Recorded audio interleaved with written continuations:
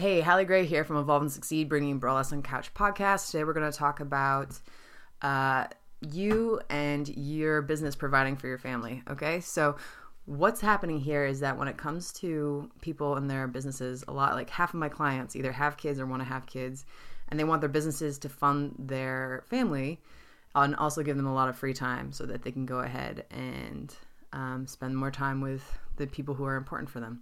So what I recommend is that if you're going to either start having kids or you have them already, change your marketing approach. So if you're not booked out already, then I would definitely recommend that you should get booked out. And the League of Business Badasses is now open, so you can totally join us and we'll get you booked out.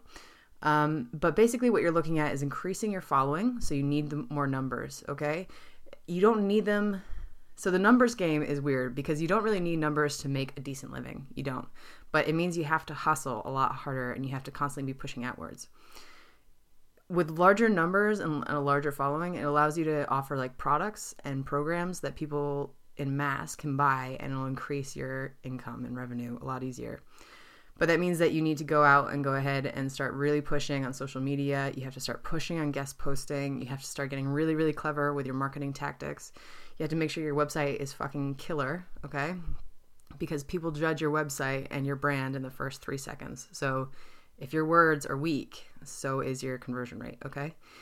And you also have to make sure that, you're just constantly building outwards, like speaking gigs, starting to be known in your industry as a leader.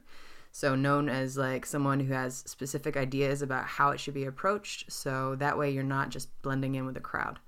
Okay, so you really need to stand out when it comes to this. So for the next 6 months, I recommend working on your following, working on your marketing, just pushing outwards like as much as possible and making sure that your products and programs sell each other.